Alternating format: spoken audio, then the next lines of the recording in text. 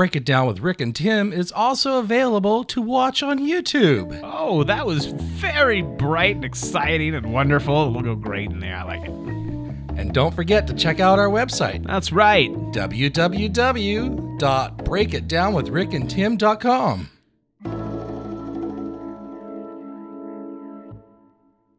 Hi, my name is Rick. My name is Tim. And this is Break It Down with Rick and Tim. The hell's going on? It's a good question. I'm glad I'm Italian. I'm not white. You kind of are. Why does it have to be the big chicken? Why does it have to be the big chicken? Why do you have to say it like that? I was right, and you were racist. It's Brittany, bitch. I still have a belief that Sasquatch is out there, but that doesn't make me crazy. And you give me that face, and this is my issue with you. You're a questionable person. This is a podcast where Rick, a Generation Xer, and Tim, a millennial, come together and try to find answers to our changing world. Break It Down with Rick and Tim. All right. Our last show was about who we are and why we're doing this podcast. And before that, we talked about our religious upbringing and lack thereof, politics, and Bigfoot. Ew. Gross. Yeah, gross. Grass? Gross. Gross. Gross. Bigfoot is not real. Nor is the Easter Bunny. Get a life. We're going to lighten things up a little bit. We're going to talk about something I think we can all relate to asking. What's the meaning of life, Rick? Are UFOs real?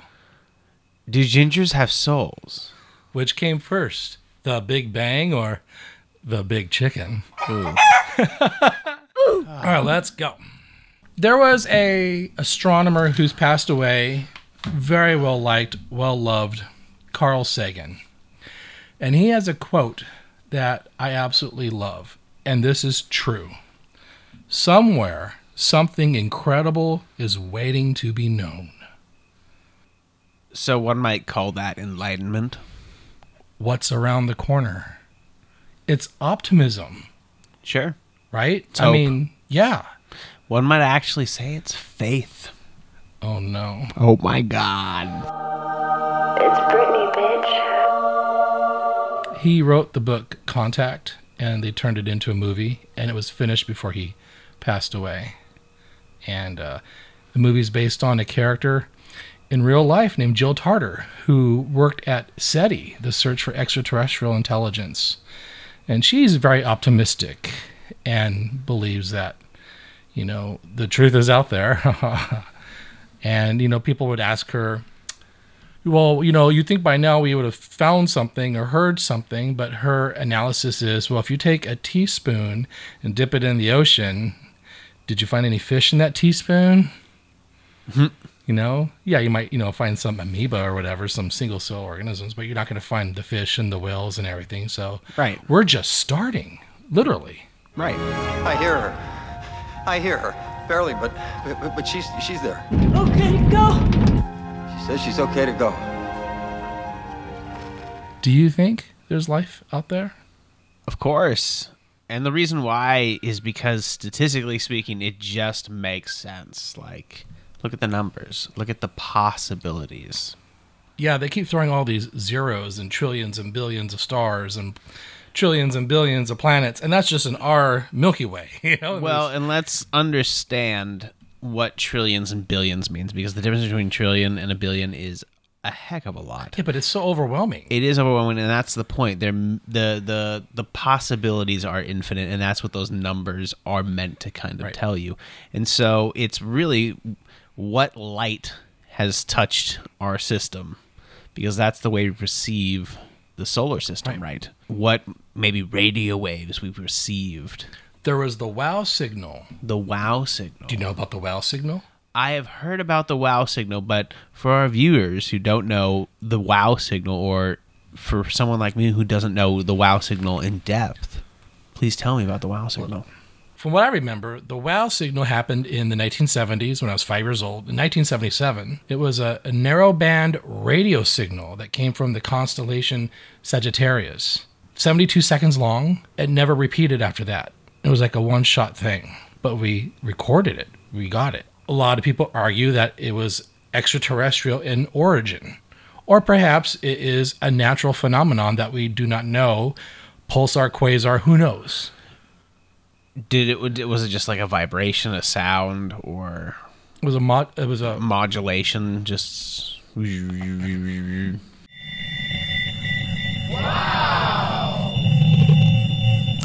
what was inside the signal? Did we don't know. But Carl Sagan used that as the basis for his movie Contact, or in the book Contact. We received this signal. Inside the signal, information was sent back to us that we had already sent out into space. The first television signal that was sent out was from the Olympics with Adolf Hitler. So, Does anybody speak German? It was turned around, sent back to us, and so in the movie, return to sender? Are they Nazis? What were they? But inside that signal, they didn't know what they were sending back to us. Inside the signal was the blueprints to create a huge device to send a human to who knows where. Oh. Not going to spoil the movie or the book for you, but it's one of my favorite movies. Jodie Foster's in it. Have you seen it? I have not. Oh my gosh, it's great. Yeah, it has an interesting ending. Talks about faith. You know, at the end of the story, did she or did she not get to meet the aliens or beings out there? So it's fantastic. Matthew McConaughey plays a father, a religious figure. Okay. Bill Clinton, President Bill Clinton's in the movie. They used his public speeches about the microbes that were found in Martian rocks that possibly could be life from back in the 90s, and they put that in the movie and edited it just right so that it looked like Bill Clinton was talking about the signal and not to get too excited. If this discovery is confirmed, it will surely be one of the most stunning insights into our universe that science has ever uncovered. I like that. That's kind of cool. Contact. And the chimes you're hearing are my wind chimes in the backyard.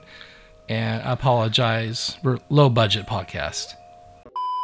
I think there's life out there based on the numbers. And I just think that if you look at like how life is created, like this idea of a big bang, like a scattering of all this matter, and we're just a splotch that has been spilled somewhere, and we're growing like mold. And there's got to be other little mold colonies everywhere. We just got to. I believe in a creator God, not the anthropomorphic. Ew, yuck. Oh, excuse me. Oh my God.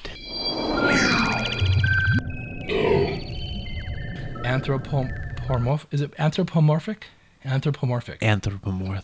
I don't even know. That's a deity that we create based on our own image. God. The biblical God. Sure. I believe in a creator, a God per se, because of all the physics and the DNA and the science. It's not an accident. You know, hydrogen, oxygen, carbon, electricity, gravity, all these things, the atoms and the neutrons. It's just, there's no way this could be just achoo, boom, life.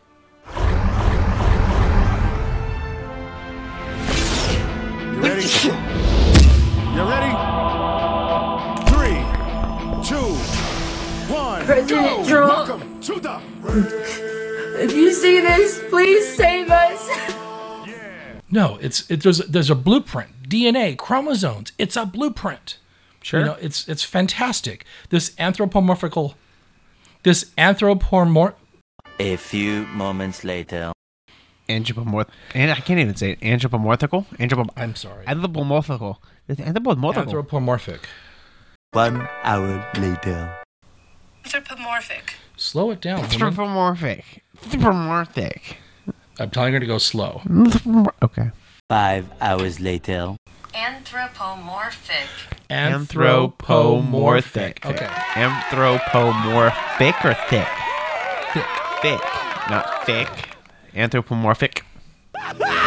Finally! So we live in a society where there's all different kinds of anthropomorphic gods, when in fact, no, God is in the details. The creator's in the details. Okay. What are the chances? Anthropomorphic, human-looking God with a white beard, or something that is beyond our comprehension, and we are lucky to be here because of its love? What about it? Which one? Which one would make more sense to you? Something that we can't even explain, that has given us this tremendous gift of life on this rock, orbiting the sun, traveling throughout the entire Milky Way. Or an old man in a white beard that's mad at you for saying the F word too many times today. I think they're both absurd. I think they both present the same question. I just think one is more pointed than the other. One says, here is a path that we have chosen along this, beginning, middle to end, and we need something that gives us purpose. And so here it is. This old man, he's going to tell us what to do. We've chosen that. Now, on the flip side, you have people who are like, well, I just think it's this big bang thing that we just can't comprehend, and it's just, we just go through life, and I've chosen my choice to kind of just accept this almighty being that's out there and live my life as if that being is just there, kind of watching over us and loving us and doing all sorts of things. It's the same thing. Right? It's just saying that I'm not going to put a name to it. I'm not going to and I'm not going to let it like dictate my life. If that makes sense. Okay, that's good. When you had your daughters, yes, did that change any perspective on a higher life form, higher being, deity of love, creation, anything? Did that influence you in any way? Did it open your eyes, make you think, or are you still the same person now as you were before you had your kids? I mean, I think I'm always kind of changing, but my view on a higher being, I guess my view on I've always had a relationship with Jesus, right? As a kid growing up. And so now, at this point in my life, I just think that we as humans are programmed to believe that there's a higher power, which I think is fine because it makes sense. I mean... Well, it gives people meaning. It gives people meaning and purpose, and it gives people someone to talk to when there's nobody around. Now, prayer. That's meditation. Sure. You're calming yourself down. You're bringing down your heart rate. You're opening your mind. Right. You're focusing, you're channeling. Meditation / prayer serves a purpose. Whether or not you truly are speaking to a higher power, I think when you're praying, you are connecting to your inner spirit, your inner soul, your inner conscience, right, your consciousness, all the above. Whether or not it's connected to a web of energy that is the other side, the afterlife or whether, we don't know right now until we pass. When we pass away, then we know, hopefully, or it's blackness.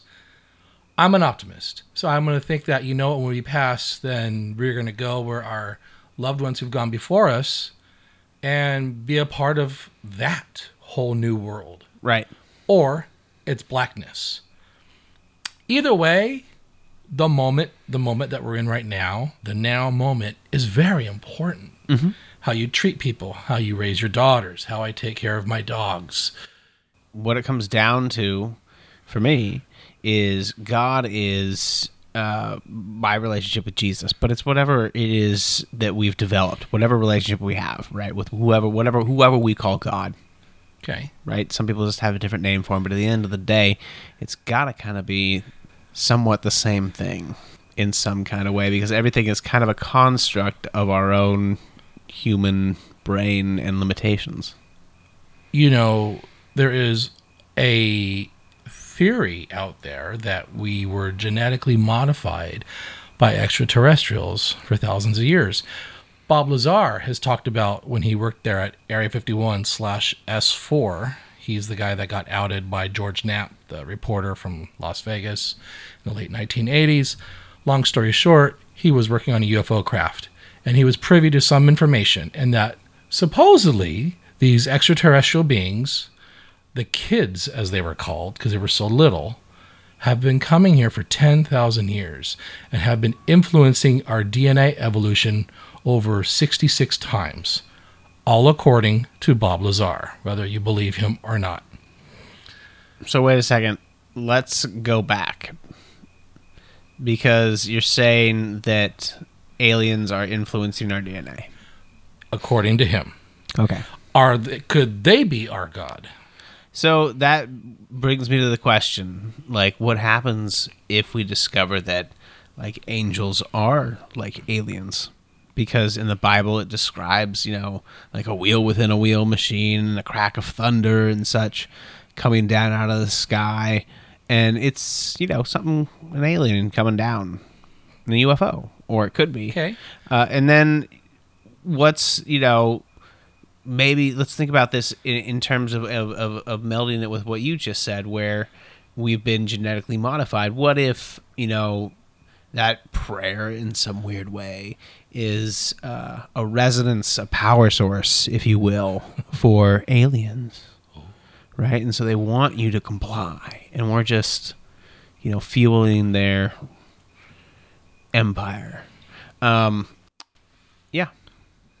What if tomorrow it's confirmed that we have been manipulated by aliens and extraterrestrials for thousands of years, and that we are here because of them? Like how we have influenced dogs. We have German Shepherds now because of our, so we're doing exactly, allegedly, what the aliens have done. Would that change your belief systems? Would that have any influence on your life? Would it break you? What would it do to you? I think it would break everybody around me. And I think, like, for me, I'd be like, okay, so what's our purpose then? Like, fill me in on it so I know, like, if I'm, like, just like one of them cows in a slaughterhouse, kind of just waiting to go up into the thing and, they're going to harvest my soul and eat it or some shit. Like, we don't know what, they're capable of. Like, that's the other thing. Like, and what you think about, like, a dream. Like, when we go into a dream, is that, like, somebody coming in and can they see what's happening in our brain? Or are they, like, harvesting our thoughts and playing around with our minds? There's all sorts of crazy shit you could get into with this, Well, I think aliens are real. Okay. Based on the numbers game, because if it happened here, it can happen elsewhere under the right conditions. Let me say that again because we could hear you burping. I tried to cover it up. I think aliens are real simply because of the numbers game. If it happened here under the right conditions, it can happen elsewhere. It's a big galaxy. I'm not going to even think about the numbers and trillions and billions and stars and the Drake equation. And that's just, I can't even wrap my head around that. But the thing that I find kind of disappointing or sad is that life has only a window of opportunity to evolve, adapt, overcome its own issues like we're in the middle of right now. Right. Hopefully life would be not as self-destructive as human beings are. I'm an optimist, but I also realize that we're look what we're doing right now with our planet with global warming, for example. Well, global warming, and we have a war going on, and to be honest with you, we have an uptick in UFO sightings. Right. And that's interesting because in the 1940s, they rose in numbers when we were testing the atom bomb. Right. They probably were just watching us. And then boom, boom, what happens in Hiroshima and Nagasaki? And they're like, what are those apes doing now? A minute ago, they were driving horse buggies, and now they're splitting the atom? That was just a minute. It was just 50 years ago, so they're probably like, whoa, wait a minute. And then Roswell happened. Right. And then, so it's just... So let's talk about where they're at now. So we've got... sightings that have been happening in like the Navy, a lot of that stuff. Yeah. And why would they be showing up there? Well, what's happening right now? The United States is trying to prepare for a show of force with Russia. So with our aircraft carrier groups, I saw on the news somewhere, I'm not entirely sure where, and I'm sure that there's going to be some fact checking involved here, but the LAWS, an acronym for Laser Weapons System, is not science fiction. It is not experimental. It is deployed on board the USS Ponce amphibious transport ship. ready to be fired at targets today and every day by Captain Christopher Wells and his crew. The United States sent a carrier ship or a destroyer ship that has a laser-mounted weapon on it that's supposed to be like a countermeasure to missiles and such, any sort of airborne threat. Mm-hmm. And that's a new technology, right? It could be microwave, it could be radio wave, it could be some sort of thing. And so maybe they're and why show up at a carrier group? Well, that's the strongest point. That is the military jewel of the United States is our carriers. And they're nuclear powered, and they have nuclear missiles. Right. So they're probably keeping a close eye on us. Earlier we mentioned Bob Lazar, and he claims on his website, boblazar.com, that humans and these kids, aliens, the Greys, were working together at Area 51 in the late 1970s, and something went down. There was some kind of a conflict. Some people got killed. The aliens left and told them that they were going to come back. The beings are 3 to 4 feet tall and weigh 25 to 50 pounds. They have grayish skin and large heads with almond-shaped wraparound eyes. They have very slight nose, mouth, and ear positions and are hairless. Any dates in the information regarding these beings were written in a 6-digit number which began with 1623. Since I had no idea what the 6-digit number was for the present year, I had no way of calculating when these beings arrived, or at least arrived this time. These beings said that they had been visiting Earth for a long time and presented photographic evidence which they contended was over 10,000 years old. There was an exchange of hardware and information in Central Nevada until 1979, at which time there was a conflict which brought the program to an abrupt halt. The beings left, but were to return at a 1623 date, and I don't know what that date is. With the remaining hardware and information, the U.S. government started the back engineering program. Nonetheless, we fast forward now 22, 23, 24, 25 years now, and the naval carriers, the Nimitz and the Roosevelt, and the Navy jets are seeing, and the radar people, technicians, are seeing things we haven't seen yet. There's a whole fleet of these things that were recorded, but we only see the one gimbal video of that one UFO that we see turning, not the Tic Tac, the other one. And it corroborates Bob Lazar's story about the UFO he was working on, because he says when the UFO lifts up, I'm using your phone. I see that. Goes up like this, and then it goes up. And it rotates. So it'd be like the bottom of your car going forward. It goes up flat and then goes vertical. Yeah, and that's how it moves. Now, movies have always had the UFO going woo, woo, woo, woo, woo, like this, wibble, wibble, wibble, wobble. Bob Lazar says it wibble wobbles because of the gravity generators that are underneath the ship create that imbalance. So was that by chance, Hollywood back in the 1950s, by sheer luck, kind of getting that wibble wobble just by... Is that wibble wobble dangerous or just like a usual thing? I don't know. It's the instability created by the gravity generators, whatever, these three things that power these vehicles. But you know what I find very interesting about this? If Bob Lazar is telling the truth, he says that we will crack the code. In 100 years, we will figure it all out. We know how they're powered. He says because of that element 115 that we have yet to duplicate at a stable level. Russian scientists created element 115, but it wasn't stable. Element 115 creates the force fields, the gravity power. How do we know they created 115 and it wasn't stable? Well, from what I know about element 115 is that it's a man-made element. The Russians were able to figure it out, I think, in the early 2000s, 2003. And in 2016, it was finally added to the periodic table of elements. Right. And this is the stuff that Bob Lazar says powered the UFOs, force fields, velocity, etc., etc. We have yet to discover it in plethora on this planet. We have to make it. Right. One atom at a time, I believe, in like a particle accelerator. And I think they call it element 115 because according to like how they do the periodic table, I think it's like 23 atoms heavier than uranium. 115 is the amount of protons in its nucleus, which is a heavy item. From what I understand, there's no side effect. There's no nuclear waste. from this stuff. That would be pretty impressive. And it could power for a long time. Well, you think about uranium and the fallout that comes from that. Like, hopefully there's no fallout, because if we're playing with something like that and we mess it up, I mean, think about the Chernobyl accident. If we had an element that was heavier than uranium, because that's what they were using, because I don't know if it has anything to do with it, but if we were using something that was like more explosive, gave off more energy, wouldn't that have bigger fallout? Wouldn't that be something we wouldn't necessarily want to play with? At least not here on the surface of the Earth.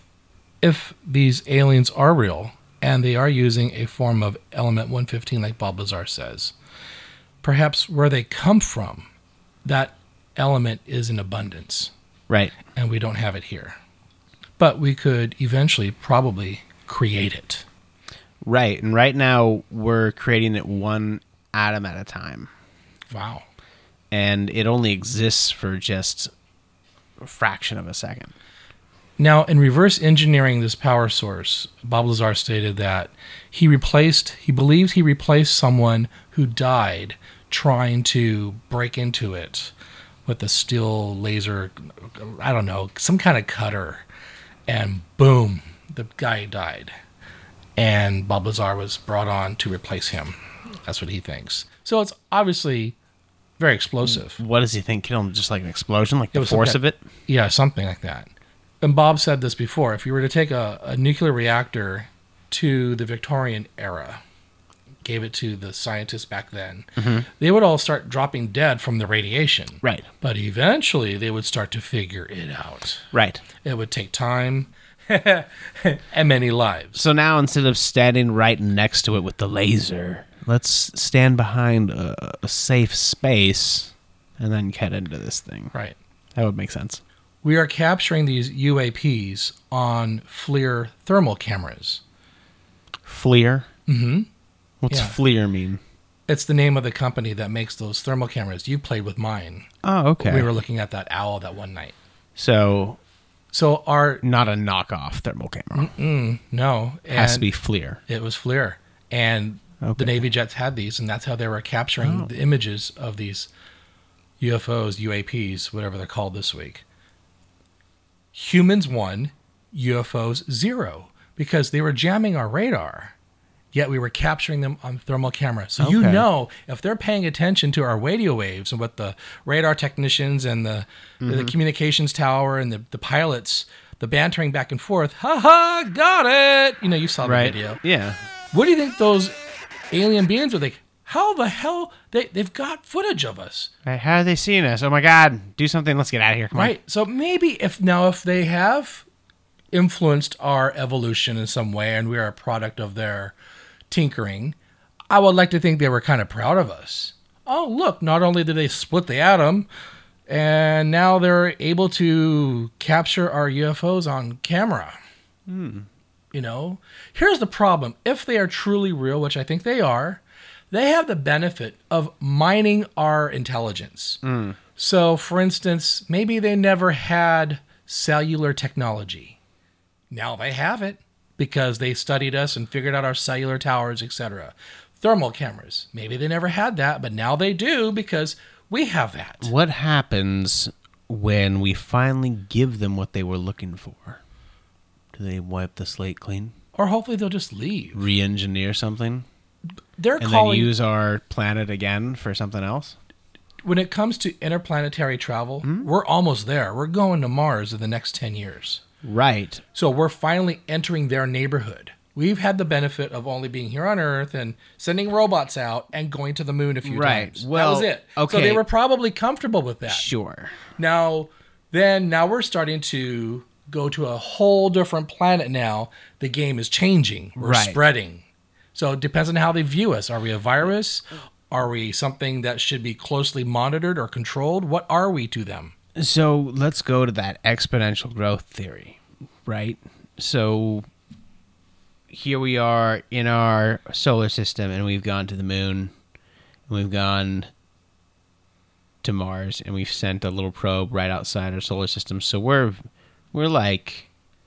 very, very, very, very in our infantile state, I think, of solar travel or solar exploration. So I don't think we're a real threat to anybody yet because we're still within our own system.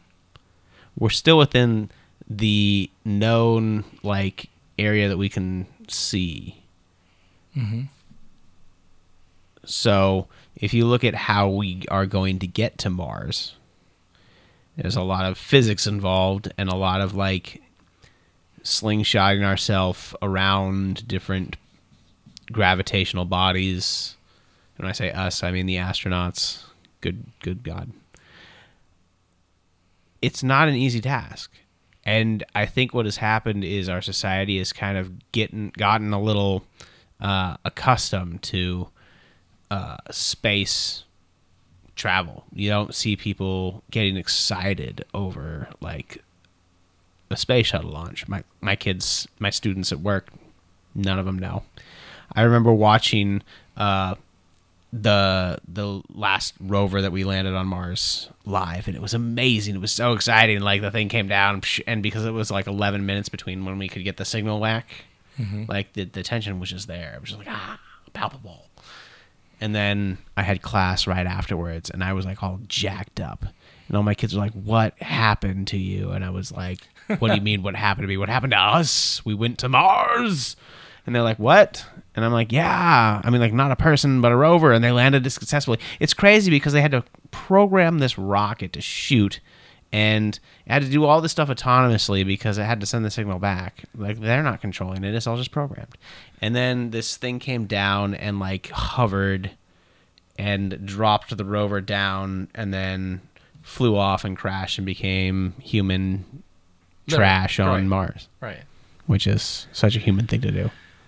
A huge achievement for mankind, but a higher consciousness, intelligence, UFOs, aliens, whatever. They're going to look at that and they're going to say that's cute. Yeah, but then when we actually go there and start doing stuff, they're like, okay, no, wait a minute. These guys are...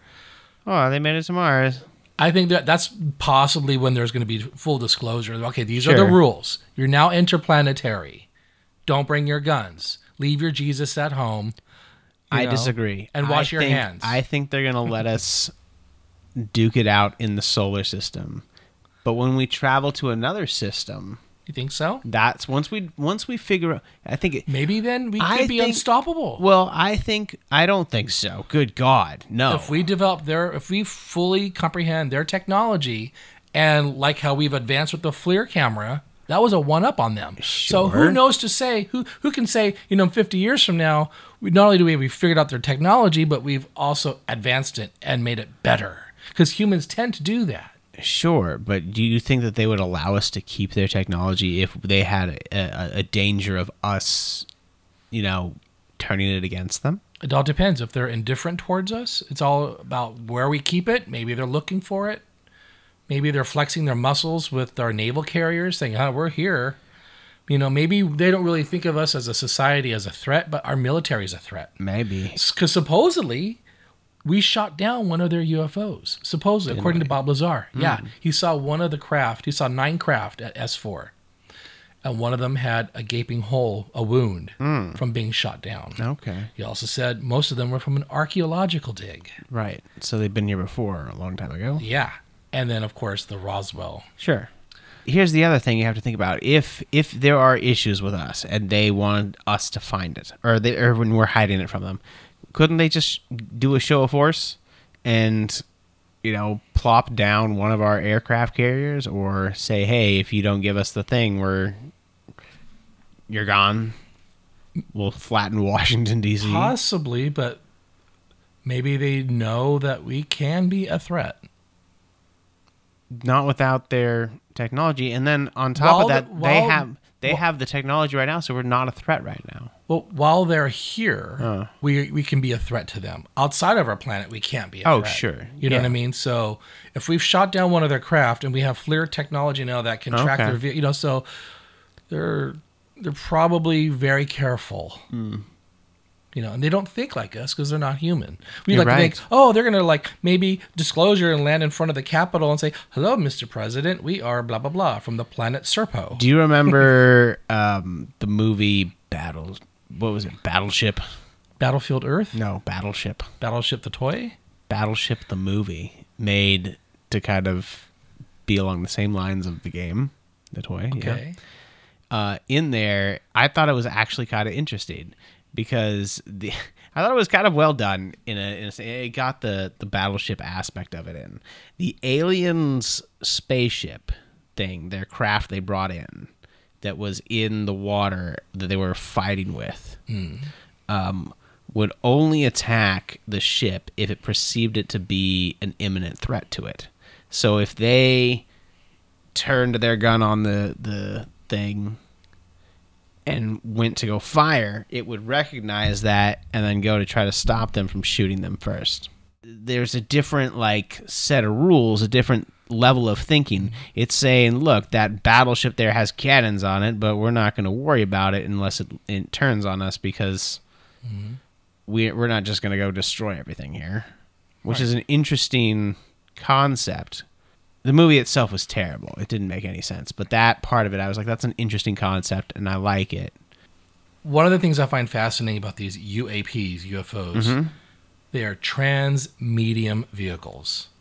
They travel underwater, supposedly up to 30 knots, air, and space. Right. People always talked about, there's an alien base out in the ocean. Probably. I mean, they're, following our naval carriers. Right. And we think we know the entire land. Right. Well, we're always discovering new things in the ocean. But how much of the ocean is really, truly uncharted by us? Right. Most of it. So they could very easily have a little underwater base there the entire time watching us. And who knows, maybe they're from Earth as well. From another time. Right. Maybe they, evolved over the 65 million years since the dinosaurs died. We don't know. Maybe. We haven't found that we are aware of. Or maybe dinosaurs was their first try. Or maybe they wiped out the dinosaurs. Maybe they wiped out the dinosaurs so that they could... The mammals could have a chance. Not just the mammals, but they could run their experiments. Well, look how long the dinosaurs were here. There were dinosaur fossils when dinosaurs were living here. We are closer to the Tyrannosaurus Rex than the Tyrannosaurus Rex is to the Stegosaurus. That's crazy. Isn't that crazy? By millions of years. Yeah. They never truly evolved into a higher life form to protect itself from a comet or asteroid, whatever it was that hit the Earth. Well, did they? Because they were an apex predator. I mean, they ruled the Earth. They didn't need to. And they didn't need to build anything. Why did humans need to? Because we went a different direction. We, instead of going for strong and brawn, decided to go for intelligence. Although there's still some strong and brawn out there that really try, and they drive around them big old trucks. And do you think the intelligence came from They don't language? have much intelligence. They don't have much language either. President Trump, if you see this, please save us. How are we able to talk? What's this called? The larynx? Larynx. Larynx? How are we able to talk? Vibrations. We're able to communicate. Yes. Verbally. With vibrations. And form complex sentence. Yes. Form complex sentences. We share this in our social circles, our culture. Right. Religion, whatnot. And every now and again, there's a profound human being that comes up with something. Right. The wheel was created. The Romans then built roads. Right. The British built vessels, ships. We built the nuclear bomb. Every now and again, there's a profound person that creates something that benefits mankind. The single greatest invention is the printing press. Right.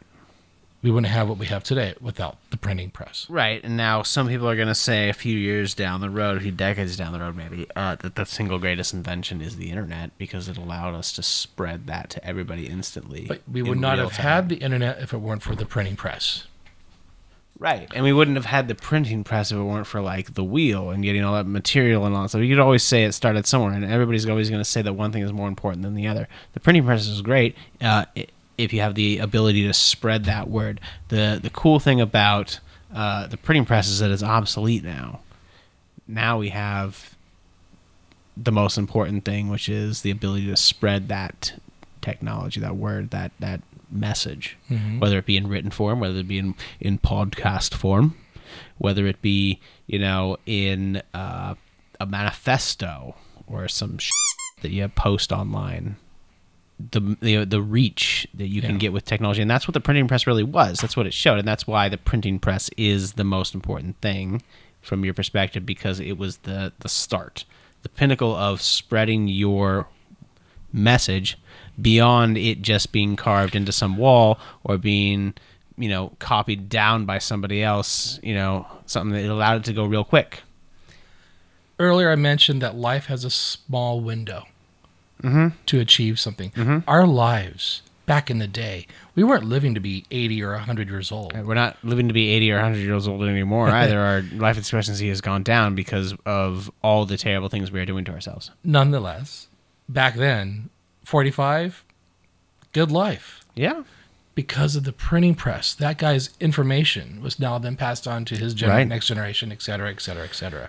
What happens, Rick, when we're able to take all of that information in a database and just zip into someone's brain? Then that becomes the most important invention, because then the ability to pass that knowledge goes even further. Well, that also takes us to a whole different topic of a higher level of intelligence. One might say that the first written language, or even like ancient language, the first one that we've ever created, the first thing is going to be the most important thing ever. The first writing utensil is the most important thing ever invented. The pen is mightier than the sword. Do you think the printing press was the single greatest human achievement of all time? Or the sling? The sling? Well, I think honestly, I think, the printing press had its power. Well, yeah, the Bible got to be... The Bible is insane. Got to be printed. Yeah. Yeah, I mean, again, it depends on your perspective and what it did at the time, because it's doing the same thing the internet. Because I'm still on board with the internet, because not only has the internet changed how it. The printing press started out by saying, here's this much information, as much as you can read or see in pictures, single pictures. That is the information you get, and you have to take that in. But now the internet is able to go in front of people who don't have that literacy. They weren't learning that language as far as written down, and they can just sit there and absorb it. You can put it in front of a child, and they're absorbing information so much faster. So they're getting... Kids today have so much more information. They have information overload because they're constantly being bombarded with all this information, and that's because of the internet. Well, yeah, and I've seen it with your kids, even your 2-year-old. Absolutely. Technology is a language, and they're whiz-banging with the tablets. It's crazy. It's great. Right? So the web, I think, is the most important... Human achievement. It has given us the ability to all communicate. We are all essentially a hive mind if we choose to buy in. Right. Which, who doesn't? We are very adaptable creatures.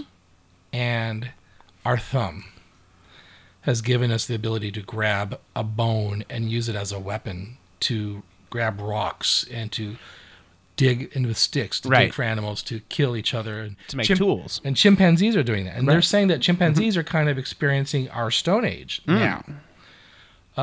Do you think that in many, many years they're going to develop their language and evolve into smart beings? I don't know. If we want to take the alien... And they'll get mad at us for having them in zoos? Take the alien equation out of it, because that's using an unknown to explain a possible known. For right now, all we know is that we are the highest evolved species on this planet that we know of right now. Right. We are able to stand upright and to create and build things.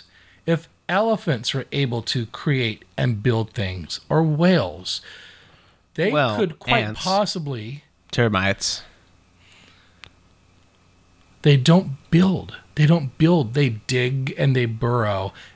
Bees create the little honeycombs and things, but they're not building a society per se like we do. Well, and that's the other thing. Like, what if it's a whole completely different thing? What if all of this is bullshit and aliens, like a different alien species, happens upon us because what if these are the alien species that are here, but then another species finds us, and they come and they're like, oh, the intelligent life here are ants or elephants or lesbians. Like Star Trek 4 with that whole probe coming to talk to the whales, and there was no whales in the 23rd century. You think this is its way of saying hi there to the people of the Earth? There are other forms of intelligence on Earth, Doctor. Only human arrogance would assume the message must be meant for man. You hear none of my jokes today, do you? Was that a joke? That was a joke before. Anyway. Oh. Let me know it's a joke ahead of time. Maybe I should. I said lesbians. Oh. Last show, we talked about how I was part of the whole Bigfoot world because I was on that reality show and I was drinking the Kool-Aid. I have a saying now because of the recent thermal footage been released by the Pentagon of these flying unidentified aerial phenomenon. The scorecard is this: UFOs 1, Bigfoot 0. Right. And that's because the government's actually come forward with this stuff. Right. Most recently, he released this image, which he claims shows the first UFO filmed by the U.S. military in a conflict zone. What you see in this image is you see the first ever released U.S. military filmed UFO over a conflict zone that is officially designated UFO or UAP, Unidentified Anomalous Phenomena, that is actively being investigated. Have you heard of Bigelow Industries? Bigelow Industries. Robert Bigelow bought property, what is now considered Skinwalker Ranch. Oh, yes, there's a show. Yeah.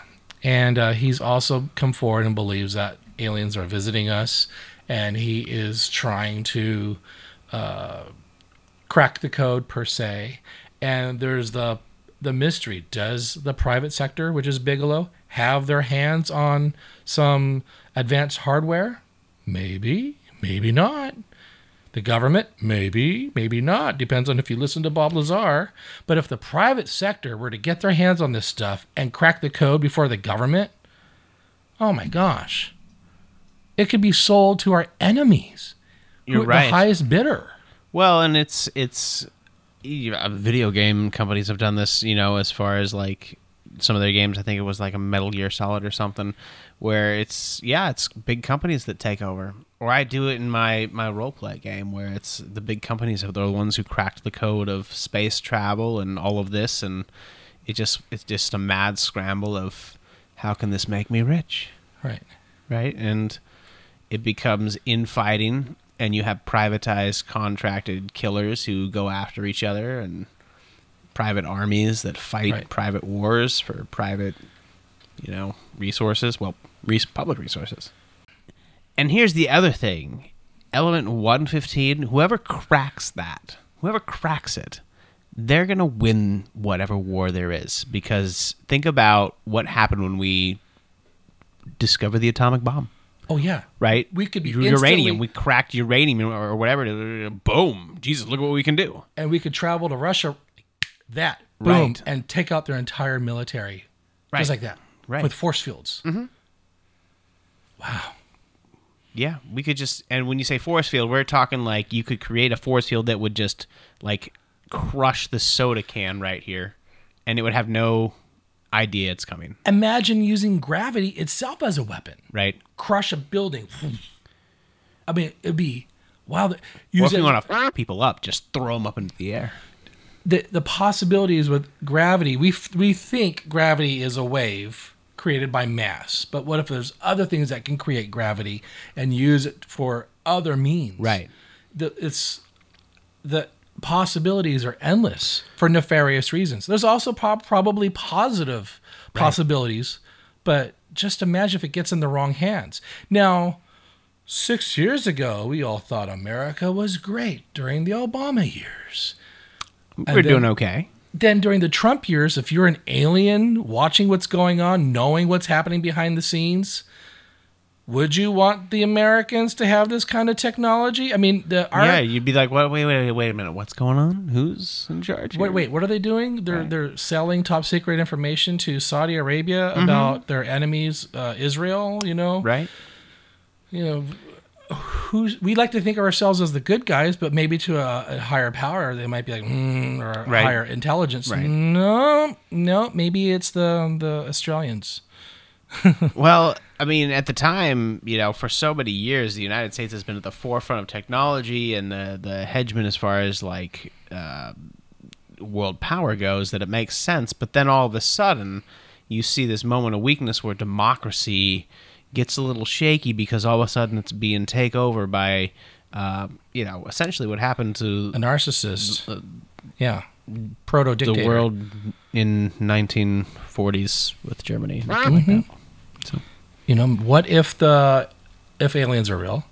They like China over us, and China gets to figure out the technology. Right. What if they like China over us because maybe their social infrastructure is communist? Right. What if they like the ants because their infrastructure is similar to that? As a hive, maybe there's a queen. Right. There's so many what ifs. I mean, we can talk all night. What happens if they crash their ship and start spreading? So I think, here's another question. Okay. Tim, let's say we've already established that aliens are real. Okay. Are they friendly? I hope so. I would think that they would be. Well, it also depends. Like I said before, are they, waiting to harvest our souls for something? Or like slave labor? Or are we slave labor? Are we their power source? What happened to the Neanderthals? Were they taken? Were they? Is that a thing? I don't know, but they're extinct. There's no more. That's true. With the dodo birds. A lot of what ifs. And now the rhinos. I don't think it's a matter about good versus evil, because that's a human definition. That's a human label that we put on things to make us comfortable. Okay.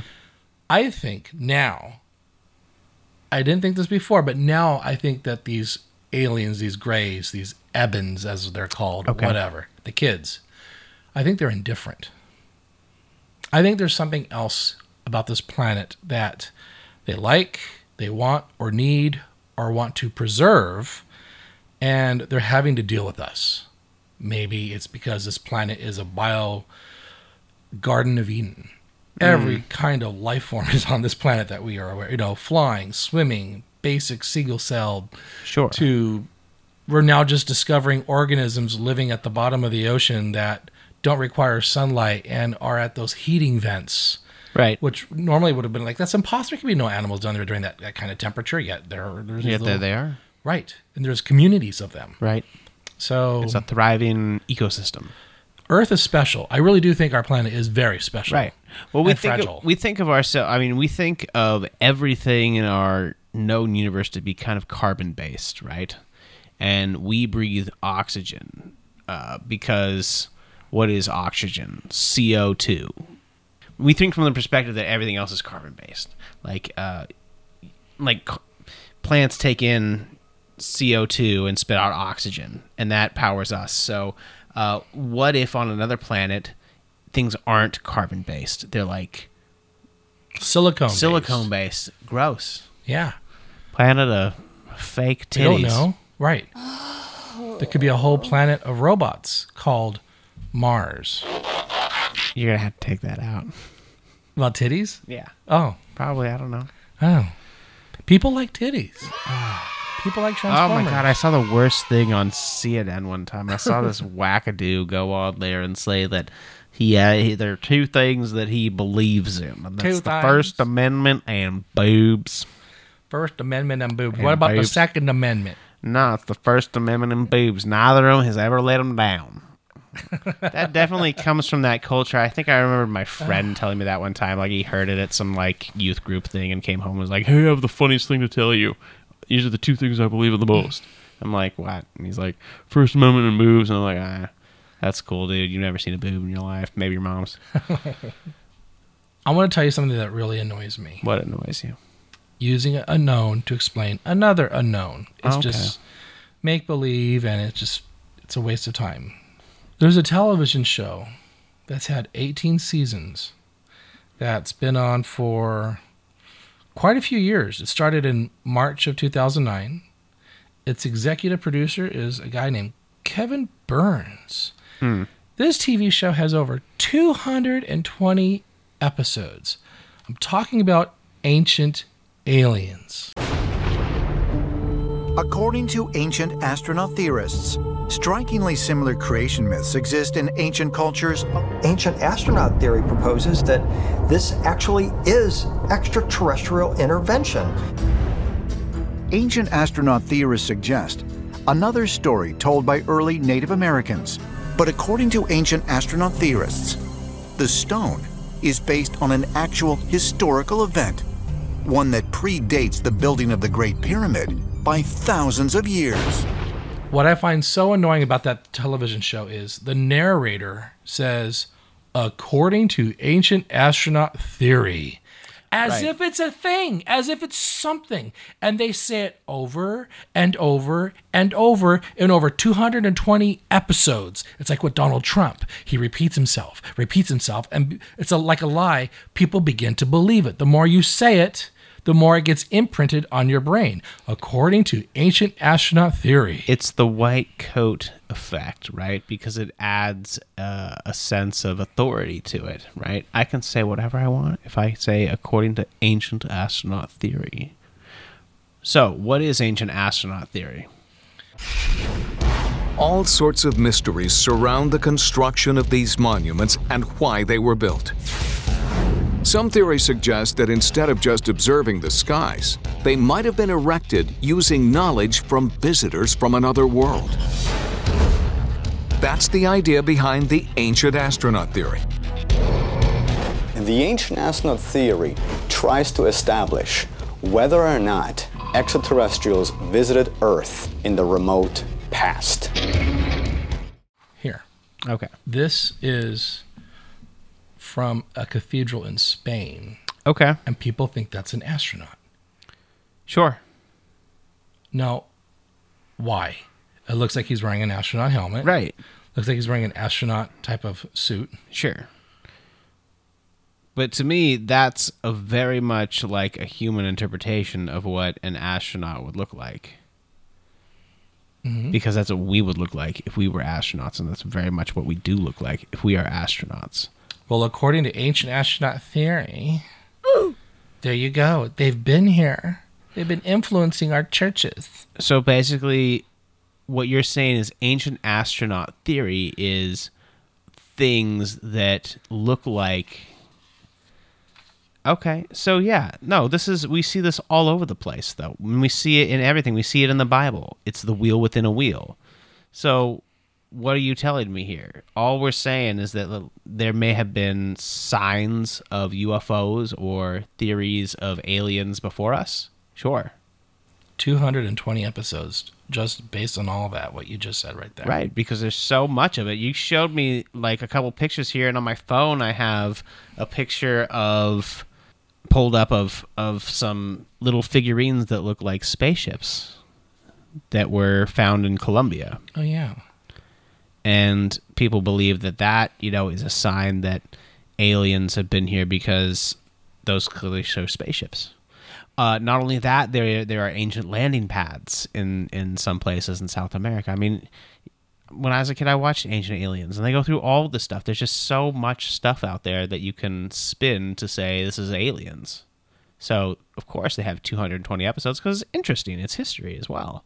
You're getting not just the possibility of ancient aliens, but you get a look at a little bit of Colombian culture right there. It's actually a little bit educational. So while you hate it, it might actually in some ways be doing a little bit of good education-wise. But why does it always have to be an alien? Why does it always have to be a UFO? Because that's the hook.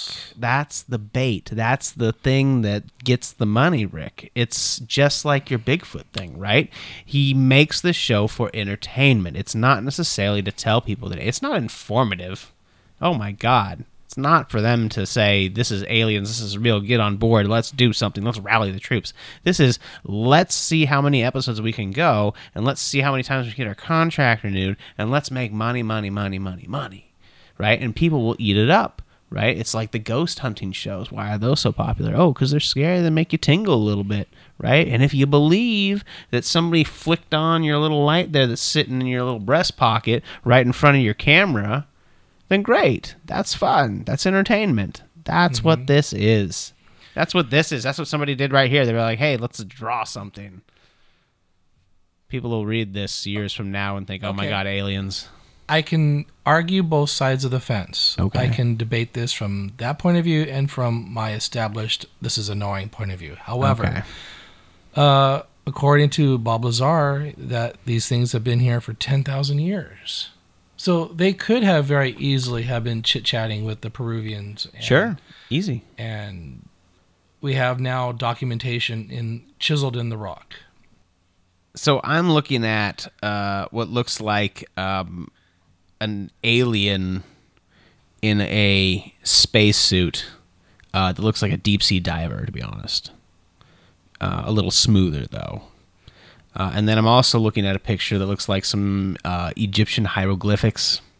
And it's got clearly one of the gray aliens is what we would call it, carved into it. Now, is that even real?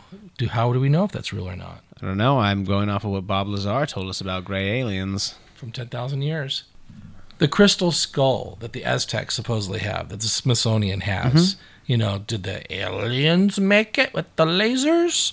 Or was it a hoax? Or is it carved? Or was there tools back then that was used to make it that we have long since forgotten? We've forgotten the recipe for cement that the Romans used.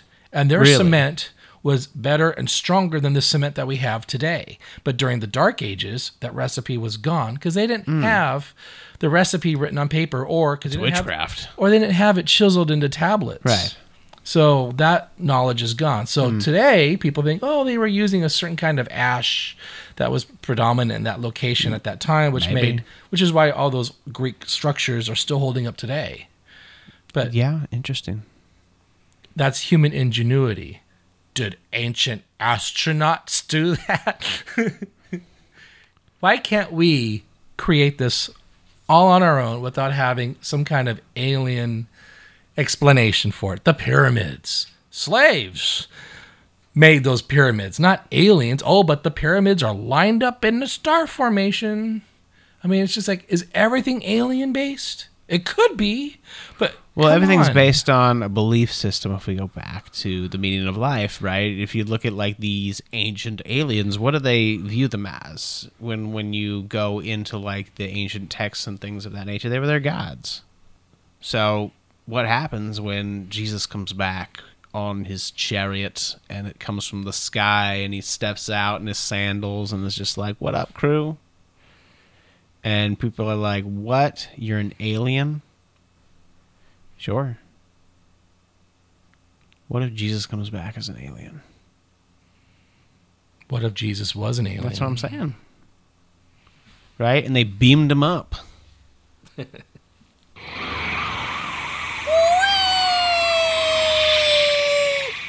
See, this Pandora's box with this whole aliens and UFO stuff. It's the same thing with religion, right? The only difference is that you've chosen your church. So this Kevin Burns fella created his own church, essentially, and it's Ancient Aliens. It's televangelism.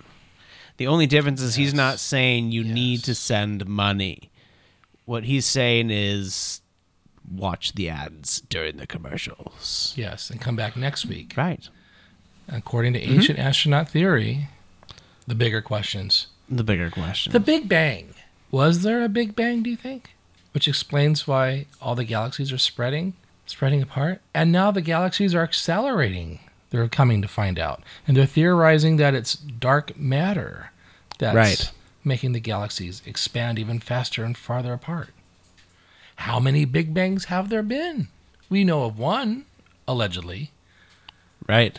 Is it something that keeps popping off? Pop, pop, pop? How many times has it popped off? How many universes are there? Right. Thanks to Marvel Comics, we have meta-universes, and Earth is number 386 that we're living, whatever. Well, they got to go somewhere because good gravy. But you know what? That was already done in, what was it called? What was that show that ran for a very long time?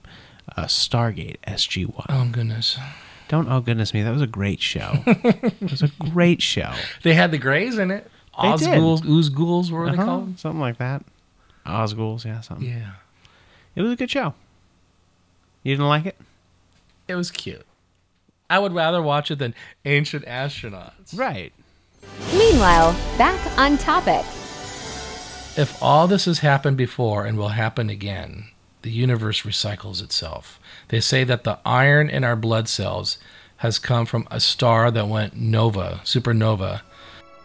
The lives and deaths of the stars seem impossibly remote from human experience, and yet we're related in the most intimate way to their life cycles. The very matter that makes us up was generated long ago and far away in red giant stars. So we're made of stardust. Sure. So everything repeats, everything recycles. Well, yeah, that makes sense because... So the theory, I mean, is that energy can't be destroyed. Well, it's a fact. It can only change. Right, it can only change. Right. So going back to like electrons, think about electrons, that's energy, right? So I theorize that when it comes down to space travel and the next step of technology, it's going to be electron-based. I don't know. Or maybe it won't. Or maybe it'll be gravity-based. Right? Maybe it'll be, you know, UHD DVDs. Or what's the one that competed with... Beta? Beta. Yeah. Beta was the professional level of video recording the industry used. Yeah. Well, us normal consumers used VHS. VHS. And now it's time for Let's Quiz Tim. Oh, boy. How many times have we been to the moon? I think 6 times. Very good. Very good. When was the last time we went to the moon? 1974. What year was I born? 1974. What year was I born? 1976. What year was I born? I don't know. I've lost it. 1967. 1953. See, I got that one. Okay. 1972. 1972. I wasn't... Okay. Right. And then we stopped. Do you want to try again? No, that was actually kind of funny. Oh my God, for sake. We stopped going to the moon because we flexed our muscles to the whole world and we were the arms race. Oh, excuse me. The space race. We pretty much won it. Right. We weren't the first people in space. The Russians were. But we were the first ones on the moon. Right. And now we're going to be allegedly. As far as documented history is concerned, ancient astronaut theory, we were the first ones on the moon, and there have yet to be other humans on the moon. Okay. And now we're going to Mars. Right.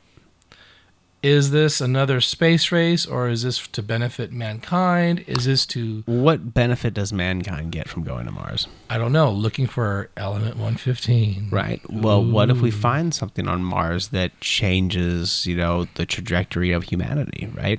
Good. But here's the other thing you have to also look at. Like, is this a space race between countries, or is this a space race between the collective humanities, public-funded NASA, and the private sector? Yeah. Together, right? Yeah. Right? Yeah. So this will be interesting to see where Mr. Elon Musk takes... Loser! Someone might even argue that Starlink might be the greatest thing, because we don't know the true capability of what that's going to bring to the world. Right. Well, what is Starlink spreading? What is Starlink... The internet. Being a part of the internet, yes. The web. We are expanding our web. And that, again, goes back to... Doesn't matter where you are in the world. The most important thing. And what are we trying to do now? What do we try to do with the printing press? It's spread that. Yeah. And what are we trying to do with the web? Spread that. You have a much wider reach. And then you can broadcast it out into the flipping wherever you want. And some people somewhere is going to get 74 seconds of a distorted signal that you sent out of like some kid just Xeroxed his butt. Yeah. They decode it and some ass.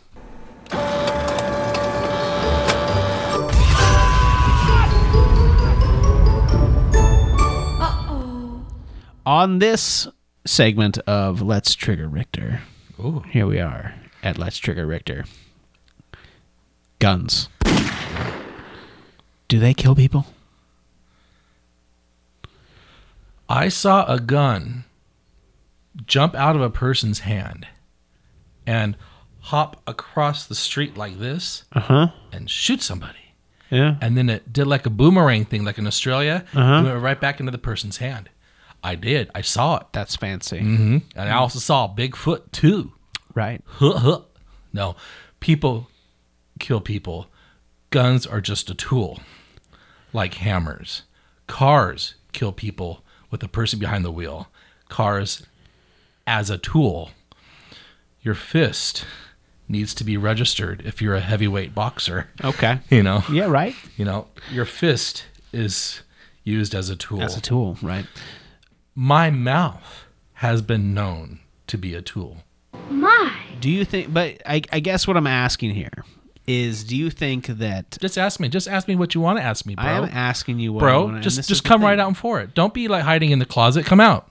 Do you think that we have an unhealthy obsession with guns in this country? I do. Yes. Why? Yeah. Because of media. Because of toxic masculinity. Right. You're not a man unless you own a gun. Right. Well, and again, I've shot a gun and I've almost blown somebody's head off by accident. Yeah, no, and that's the thing, and that's when I decided that, you know what, I don't need this. I don't need to take the risk. You've right? never blown someone's head off. I know. I said I've come close to. I didn't say I did. I said I've come close to blowing someone's head off by accident. And it's not a pleasant moment. So what happened was my buddy, we had the two clay pigeons on the little thing, and he threw it, and one went that way and one went that way. So I shot the first one, boom, and then I cocked the gun and went around and bop, shot the other one right there. And my buddy's head was right there. And I was like, okay, you know, that's enough for me. Because it was just like, it's just too close. It's too close. And I just lost the appeal of having a gun, because in my mind, I don't need one. I am scared of owning a gun because I don't want to use it on someone, because I don't think I could live with myself, even if it was in self-defense. Now people say, oh, you know, you got to protect your family and protect this and protect that. Well, statistically speaking, you're going to get shot with your own gun, because you're going to fumble around with it. It's going to drop, and the person who's robbing you is going to pick it up and shoot you. Right. Guns fulfill a need for protection. I understand that. I do not think we need to have AR-15s at all. Oh, well, I mean, the founding fathers talk about the Second Amendment. There's more to it than the right to bear arms. But you're missing the point, right? The point is it's in there, right? And as long as the words are there, it doesn't matter how you chop them up. As long as you get them to be just right, then you can back up whatever you want, right? We don't, as long as we ignore the whole part that says, in order, you know, for protection in a well-regulated militia, we can ignore the well-regulated militia part. We don't need a regulated militia, so we're just gonna pretend we're gonna read, because here's the thing: the part that everybody talks about, the right to keep and bear arms, that all comes after a comma, so it's not the beginning of the sentence even. So that's, I mean, right. And if as a teacher, it just hurts. It just hurts. But Tim, if we were to go to war with the government or something, they have tanks. They've got bazookas and missile launchers and at the end of the jets. day, everybody's an idiot who thinks that they can take out the government. But at the same time, like, where's the well-regulated militia part? Like, are you what militia? Like my Oath Keepers, Proud Boys, right? Patriot Front. So great, get in a militia. At least we know where you're at and who you belong to, right? Yeah. Just in case we do get invaded, maybe we do want to call up, you know, the cosplayers. Experience changes you. If I had someone do a home invasion on me and my dogs, okay, maybe then that would make me change my mind about owning a gun. Having a gun, would that protect me in that situation? I would hope so, but then at the same time, like you said, guns could be used against you. So we have this idea in our like mind that we are going to get broken into. We are going to get attacked. We are going to need protection. Everybody thinks that everybody's after them. It's why you can't look at people anymore. Yeah. Home invasions do occur. They do occur. But they are very rare. And if you look at the statistics on it, which I haven't really done, but I suspect that guns aren't necessarily going to be what everybody thinks they are. They're not going to be these amazing things that save your life. Sure, there will be those moments where there's an invader in your house and somebody with a gun shoots them, and it's hooray! It's amazing. I'm sure there are instances, probably many instances of it happening, but at the end of the day, there's a lot more accidents and a lot more kids that die. The leading cause of death among teenagers now is no longer cars. It's guns. It's guns. Yeah. Right? Whether that be accidents or stupid teen-on-teen violence, which is what it is. And we just recently had that 6-year-old shoot their teacher. Yeah. Right? How the heck did he get a gun? Some GOP right-wing person said, well, that's why we need to arm teachers. That's why we need to... So that a teacher will shoot so that a I can 6-year-old? shoot my 6-year-old student. Oh, what my is God. wrong with people? No. No. And that's the stupid thing. Like, why do we... okay. Now you're triggered. Now I'm triggered. You're a teacher. Should we arm teachers? I'm a teacher, and in my car, I don't carry a gun. I carry a gunshot trauma kit. I've got, it's got like a tourniquet. It's got like special gauze that absorb a lot more than a normal gauze. It's got all sorts of things in there that are used for a gunshot trauma. And I got that, and my brother got it for me because we lived in Portland and he thought it would be funny. But the reality of it is I've needed that in some situations. I had a student who got shot walking to school, and he came running into the building all bleeding all over the place.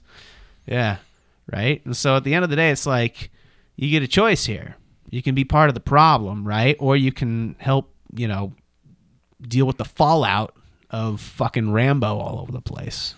The NRA has been influencing our political leaders far way too long. Oh, yes. And I like how Governor Newsom in California has made it so that you can sue gun manufacturers. Finally. Yeah, and go after the NRA. Right, because at the end of the day, it's a public nuisance, right? It's like secondhand smoke. Yeah. Right? I'm getting hit by secondhand bullets. If somebody shoots off your gun and it hits somebody in a public place, you should be held liable for it. Just like, secondhand smoke. Guns are big business. They are. They're huge. Yeah. Well, they're part of our military-industrial complex, and they found a market in the civilian sector. Yep. I'm going to go shoot me a Bigfoot. There you go. And one of them liberals. Fucking MAGA. Oh, my God. Hey, Tim. On another hot topic, there is a question that mankind has yet to find the answer to. And what is that, Richter? What are women thinking? Oh, is that something we really want to break down? I don't know. You're surrounded by it. I am. I live in a house with 3 other girls, women, children, and a cats. wife. You have cats. And I have 4 female cats. The estrogen in your house must be as thick palpable. as the humidity in Louisiana. Oh, it's like walking through syrup. Oh. Goodness. Gross. Women. And what's happening to women today? They are becoming second-class citizens. Yes, and that's our discussion for the next Break It Down with Rick and Tim.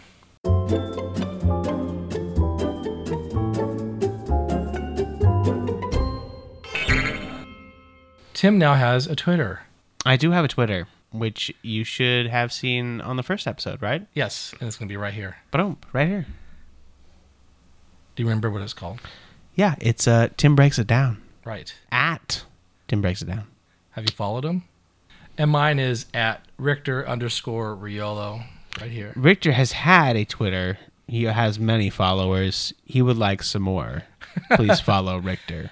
And if you enjoyed this discussion and want to add to it or ask us questions, please feel free to message us. To you listening, what are the big questions? The meaning of life? Are UFOs real? We never really touched on what the meaning of life was. Caramba! What is the meaning of life? Holy shit. Yeah, I gotta go. What? One of our cats pooped behind the washing machine. We can finish this on another day. Does that feel better? If you squeeze it really hard right here, keep going. Squeeze as hard as you can. Yeah, pop it. That's the thing. So you're not squeezing hard enough. I am. That's the hardest I can squeeze. Really? Yeah. Wow. Break It Down with Rick and Tim is also available to watch on YouTube. Check us out also online at www.breakitdownwithrickandtim.com.